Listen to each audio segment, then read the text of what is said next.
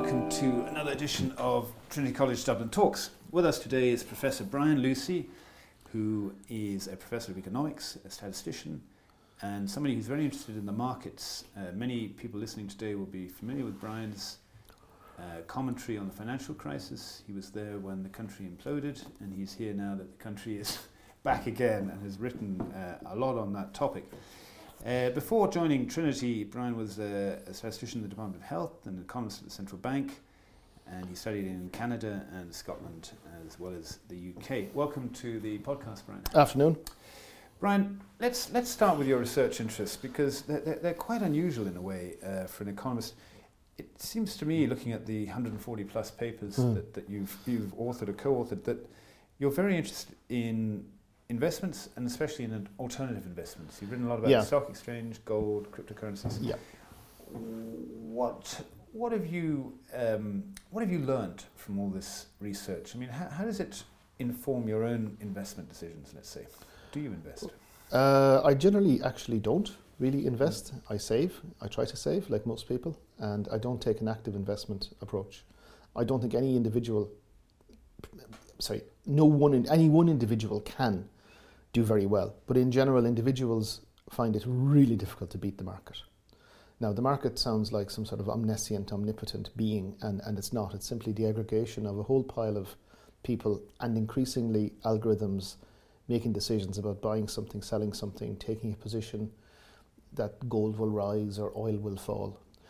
It's really, really hard for an individual, you, me, Katie, anybody listening, to beat that market unless you have some specialist knowledge about a particular area and you are prepared to go with the old maxim. You can eat well or you can sleep well, but money is always at risk in the markets. So I tend to prefer to sleep well, and I prefer to save if I can and not try to play the markets, which may seem strange for somebody who's devoted their life to researching it. Well, it's very interesting. I read a column by the personal finance editor of the FT the other day, and in his kind of farewell column, he said much the same thing, that he doesn't actually invest himself. Yeah. But do you put money in tracker funds? I mean, do you kind of spread it that way? Yeah, through pension funds, yes. Yeah. And basically what tracker funds, and there's all sorts of different versions of them, they try to replicate a broad swathe of the market. You might be interested in, let's say, emerging markets.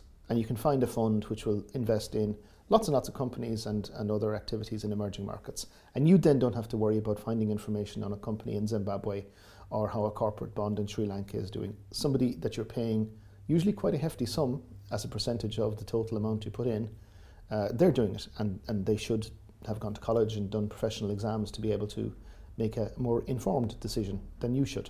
Tell me, you have this particular interest in gold. I've never understood gold bugs. I've never understood why somebody would think that the price of gold tells you anything, bearing in mind that it's dictated by things like how many people get married in India and how much gold jewelry is bought that year. To some extent. Is it? It's not really a safe haven, or is it a hedge? Why do people invest in it? Why should they invest in gold, do you think? Okay, well, there's a few things. First of all, gold is still quite a significant industrial metal. People forget this. It actually has a lot of industrial uses. If everybody tomorrow morning decided to stop investing in gold, it would still have a price and it would still be traded like steel or aluminium or copper or cobalt, because it's used. And it's also used very extensively, as you mentioned, in jewellery. And still even several tens of tons a year of gold end up in people's teeth around the world. So leaving aside the financial side, it still has a lot of uses. And you're right. It is special, isn't it? I mean, it's different. It's unusual. As you said, you mentioned the word gold bugs. There are people who get very passionately attached to the idea that gold is the one true, ring of power almost, and we should all go into it. If you think gold is crazy, folks, tune in next week when we talk about silver, which makes the gold bugs look completely rational. Gold has a psychological hold on people for a couple of reasons. One, it's shiny. It's known to us all. We like it. We think it has value because other people think it has value. Secondly, it does have some, you mentioned the word hedge and safe haven. It does have some hedging properties in that, in general, if things are going to pot, gold prices tend to rise. Now, there's a limit to this. There's a limit. The limit is the following. Why does gold rise? It rises because if you're trying to smuggle yourself and your family across the border, giving somebody a few gold coins might work. Gold is also bloody heavy. It's a heavy metal. You can't carry more than a few kilos of it around without somebody noticing. And, a few kilos of gold, is going to run out quickly if you're in the zombie apocalypse or if you're trying to flee across, from some terrorist campaign. So there's a limit to it. That's the physical gold. The financial gold, however, the gold that's traded in the forms of futures and options, actually that's what drives the price rather than the Indian monsoon or people fleeing from terrible situations. And that tends to be driven by the idea that gold in the medium term tends to be a good hedge against inflation. In other words, if inflation is high, the price of gold will rise at or above the same level, and you will end up perhaps no worse off than you were. That finding is open to serious dispute. Some of the research I've done with some doctoral students and colleagues in China and people in Australia showed that may have held in the 1970s and 80s when inflation was really high. But when you're in low inflation regimes like we are now, that relationship isn't really there. So we're thrown back then on gold being a function of a limited amount of industrial and adornment use, jewellery, etc. A certain amount of it's a hedge because people think it's a hedge and therefore they act as if it's a hedge, and if you fake it until you make it, then you've made it.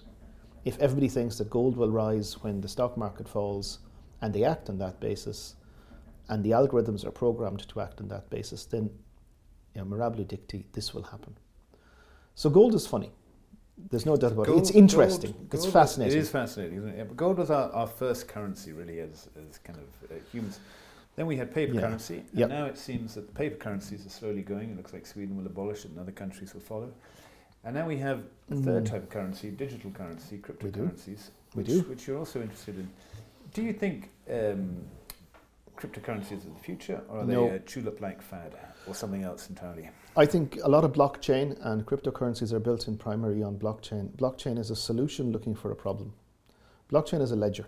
What does that mean? That sounds very clever, but well, it's solution looking for a problem.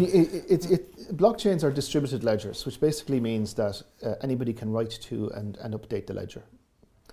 But you could have that literally by having a big hall and people being able to come in and do it. We've had ledgers and ledger-based accounting systems basically since people invented writing. Bitcoins and Ethereums and all of the ICOs, the initial coin offerings, these are all tremendously fascinating experiments in creating both new kinds of assets and new ways of transmitting assets. The problem is this: you cannot right now go down to Costa Coffee and buy a cup of coffee and a donut with Bitcoin. It can't be done. Money has a certain set of attributes. You can use it to buy stuff. You can use it to store value. You can, something that's often forgotten, use it to pay the government taxes. Wander into revenue and say, hi, I've got a couple of Ethereums here, and they'll go, really? That's nice, but we'd prefer a bank transfer. It is undoubtedly the case that there are places where blockchain technology can be useful in what's called smart contracts, in issues around logistics, and going back to gold. A big concern about gold is what's called conflict gold, where you might have gold which is either mined by children in horrible situations or has been looted. And if you can find a way to embed some sort of blockchain-related transactions ledger in the supply chain of these activities, then you might be able to have better tracking. So cryptocurrencies are really small in the global environment. They're really bubbly.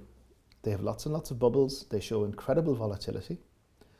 They're also very frothy in that you get lots and lots of them popping up and then disappearing. They have some really unusual characteristics, and they're not particularly good as money. In other words, the more bitcoins, let's say, and I'm using Bitcoin as it's the one most people probably know, the more of these get mined out, the more of these get created, the slower it is to transact activity. If I go in right now, I tap my card, boom, it's done. If I go and do that with Bitcoin, it's much, much slower. Now, this is leaving aside the fact the bank might hold on to the money that goes out of my account for 2 days before it pays the merchant. In principle, it's pretty instantaneous. With distributed ledgers and blockchains, their very success in getting more and more can be their undoing in that it can be slower and slower to transact. Now, again, there are solutions coming up that are mitigating that, and maybe these will be overcome. But right now, this is not the future of money. It might be a future for money, but it's not the future of money. What is the future of money? I'd say one thing about abolishing cash. If you think about what happens if you abolish cash, then you give a panopticon of the economy to the government. And there's no doubt that China, America, the US, the UK would love to get rid of cash, because then they will know exactly what everybody has spent everywhere at any given time. And that gives them enormous power to find out what people are doing, where they're doing it, how they're doing it, when, etc. And in an era of digital privacy concerns, I'm not sure people have thought this through. I really am sure people have thought this through. The idea of getting rid of these ugly, bulky paper notes, well, you know, the ugly, bulky paper notes have the advantage that they're pretty much untraceable. That's not to say that, you know, you want to encourage people to be, you know, kind of living in the shadows. But the reality is, does the government really need to know that we bought our coffee and a donut and Costa Coffee? No, they don't. They would like to know if we're, you know, laundering money for Al Qaeda or buying drugs, a million other things. Yeah. But you know, that's another day's work. There are other ways to track that. But do you think? I mean, it's a big concern in Germany, for instance. People are writing a lot of books, a lot of, you know, senior people, former finance ministers, and so on. And I suppose what they're worried about is arbitrary taxes. You know, everybody's account could be drained tomorrow once the government has control. Absolutely. But just because we don't want something to happen doesn't mean it won't happen, or that the trend isn't moving that way. Do you think that is the way things are moving, or do you think, as you say, the public might wake up to these dangers? And I think that most of the public will be very happy if their life is made more convenient, and they won't be concerned. Let's turn to the financial crisis that. And by the way, folks, there's an excellent new book recently called Recalling the Celtic Tiger, edited by myself and 2 other colleagues, available in all good bookstores for a mere €21. Indeed, and it was very, very well reviewed by most of the national papers. It was good fun to write. And it's interesting that you use the word fun, because horrific though it sounds, and I should declare an interest here, I was a financial journalist at the time, that the crisis was fun in some ways, because it posed a lot of kind of interesting questions about who we are and how we should act, and first order questions about how society should be arranged. And Brian, you were a prominent commentator at the time, reflecting back on the crisis, reflecting back on what this country went through, and the hundreds of thousands who were forced to leave the country, and the suffering and misery. Do you think, but also there was hysteria, of course. I mean, there were moments where we thought the country was just going to disappear, and it didn't. It proved to be more robust. I mean, what do you think the lessons of the crisis are, and do you think we've learnt those lessons? I think the crisis was one of those Chinese proverbs that we lived in interesting times, and as you say, there were some times when it felt like it was an existential crisis. I think the lessons of the crisis are that as a nation, we are not terribly good at long-term planning. This won't surprise anybody who wanders around and looks at things. I should say here, we give out a lot about the country, but that's part of the Irish psyche. The reality is that every indicator of, you know, global economic well-being, health, wealth, happiness, we actually aren't too bad. Now, that's not to say there aren't problems, but the average Irish person is in a pretty sweet spot compared to the average person globally. Now, the lesson, as I say, is that we're not very good at long-term planning. The crisis, and of course this is always easier in retrospect, and I think, you know, financial journalists and academic economists were, to some extent, justifiably chastised for not either having seen it or having called out as loudly from the rooftops as perhaps we might have done so. The crisis was a long term in coming, and it was a classic example of, how do you go bankrupt slowly at first and then all at once. It unravelled really quickly. But the unravelling was partly due to external factors, but also partly due to the fact that we weren't very good at long-term planning. We could have, I think, and I'll stick to this to my dying day, I think we could, had we had better capacity in all its senses, in advising government, in advising the banks, we could have cauterised some of the problems earlier. And we may not necessarily have had to throw everything on the table like a gambler, taking their last shot in a Mississippi riverboat, with the result that we lost it all. In other words, we could probably have, had we had more capacity in the system, and we do have that capacity now, much greater analytical capacity in the economic, financial, regulatory, stress testing environment has been put in place as a consequence. We might have been able to say, look, here's rational reasons why, in particular, Anglo and Irish nationwide can, to some extent, be cut from the herd and save the rest. As it was, everything went on the table, everything was treated the same as it was, and we ended up with a problem. One of the myths, what we have learned, I think, is that we're not very good at educating the population about the economy. You talk to people and they're convinced that every single cent of the increase in national debt and the consequent austerity was as a result of pouring money into Anglo. When in fact, about a third of the increase in national debt was down to the direct bailout, and some of that even will still be recouped. The rest of it was down to the fact that we ran budget deficits because we weren't very good at long-term planning, and the government had been getting hugely reliant on bubble taxes. Not just stamp duty, but also the inflated economy that the credit boom had led to, which meant that the tax take was above where it should be. And when we look now at, let's say, the very healthy corporation tax take, I think we're still in danger of, laissez le bon temps rouler, and McCreevyism of having it and spending it.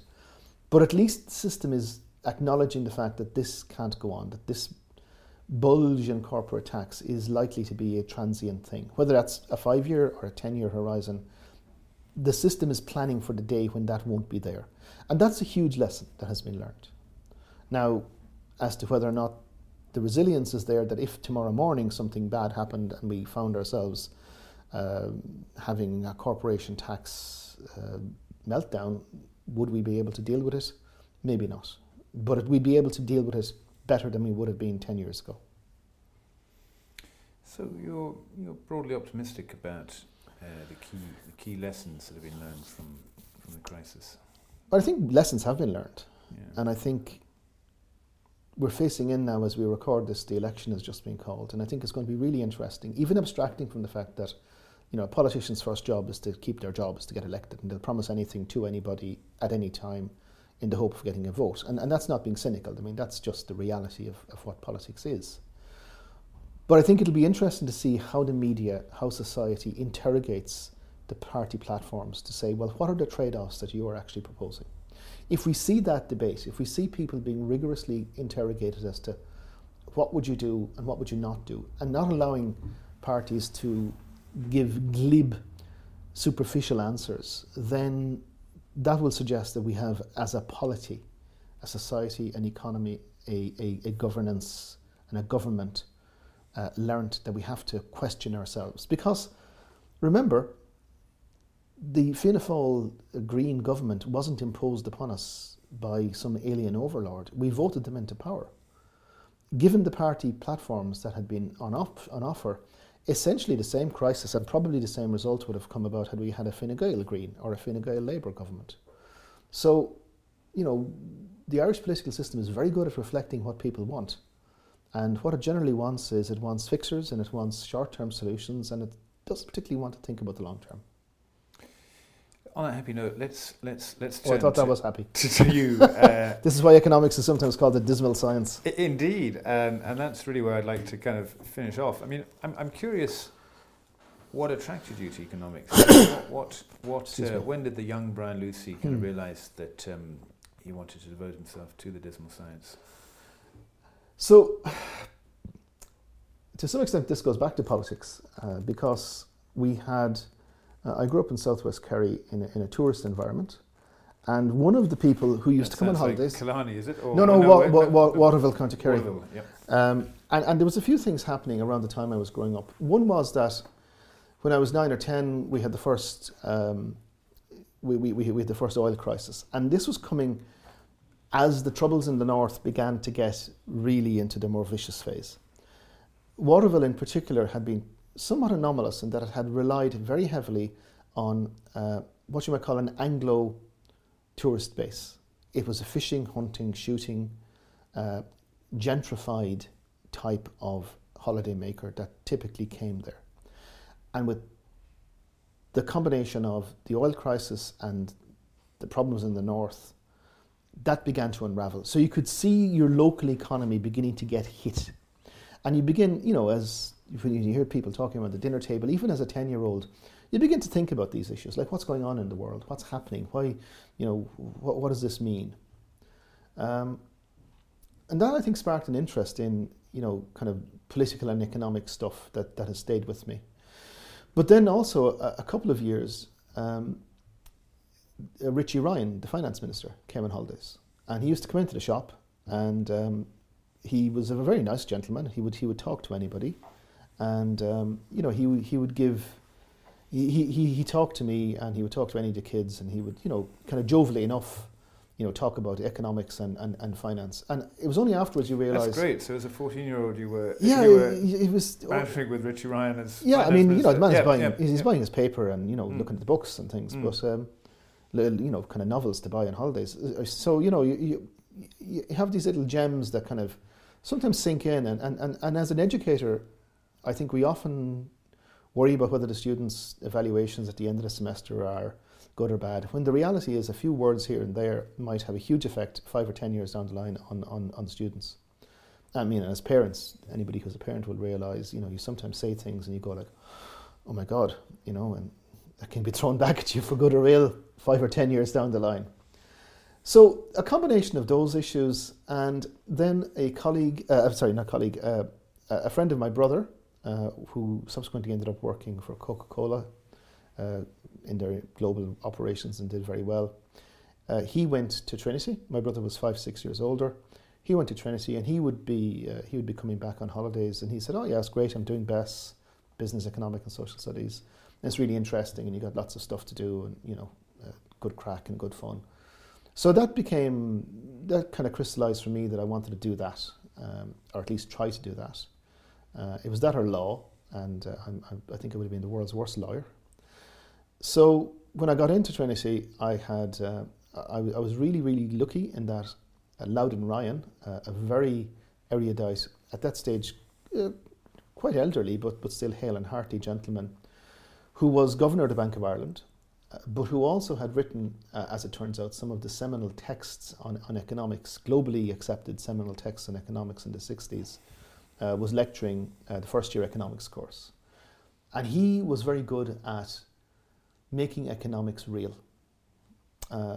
In second year, this was cemented for me as this is something I'm interested in by John O'Hagan. That's fantastic, isn't it? The chairman of a national bank. Oh, it was wonderful. First years, wonderful. I mean, this is something that's we really, in a sense, have lost with the over specialization at times in general in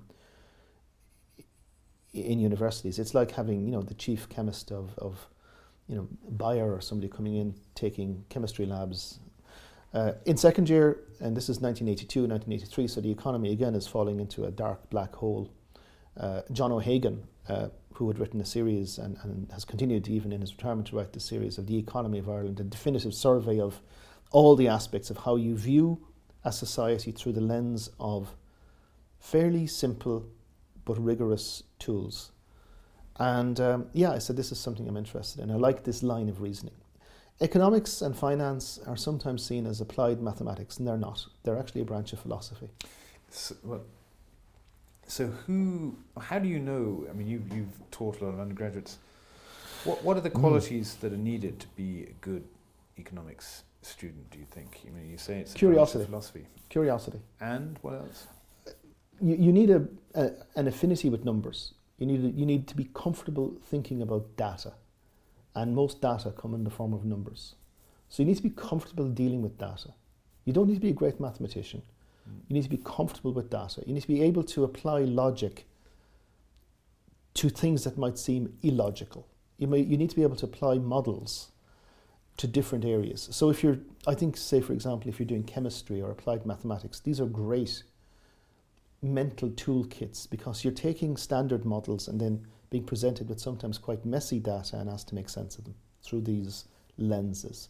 It's a way of thinking. Curiosity about the world, curiosity about the economy, willingness to get dirty with data, and an intellectual curiosity about, can we think about this through this lens? Bearing in mind always that economics is one way of viewing the world. It's not the only way, and it's not necessarily the correct way. Intellectual flexibility, curiosity, a mind that likes taking models and applying them in different situations. Brian, it's as you said earlier on, today an election has been called here in Ireland. So I'm going to ask you an impossible question to finish off. Oh God. Well, it always seems like in society there are two forces crashing against one another. One is politics and one is economics. Yeah. I can never work out which is the rock and which is the wave. What do you think? I was going to say which is the hard place. But what do you think is the stronger force that politics, at the end of the day? Because politics is about culture, and culture eats strategy. Politics is the expression of some form of popular will, and in Ireland we have a very very flat, democratic, all-inclusive, approach. Other countries have different approaches, but that's not to say that they don't have politics in Iran or in China. They do, and just as vicious as we have, but constructed in different ways. And those are outworkings of a social structure. Economics is the maidservant to politics. Economics is the art of saying, what's possible, and politics is the art of pragmatism. And sometimes what economics is saying runs athwart what is the political correct thing to do. And that's where the rock and the hard place, that's where the rock and the wave come in. At the end of the day, economics is about advice. And, I worked in the civil service, and, civil servants propose, the minister disposes. And that's ultimately the way it should be in a democratic society. All we as economists, all we as people who have an economic way of thinking can do and should do is, when we're speaking in our professional voice, say, look, these are the trade-offs. These are the issues. If you do this, this is likely to happen. If you go there, that's likely to be the outcome. And if the people have decided otherwise, that's fine. Abraham Lincoln, who was, not only a wonderful politician, but also a good homespun philosopher, said, the people have the right to turn their backsides to the fire, but then they will have to learn to sit upon the blisters. And that's what we as economists should be saying. That's a fire. Sit too close, you're going to get burnt. If people say, fine, that's okay, we'll deal with it. Okay, we've done our bit. Well, with that homely metaphor, I think we'll end. Professor Brian Lucey, thank you very much indeed. Thanks.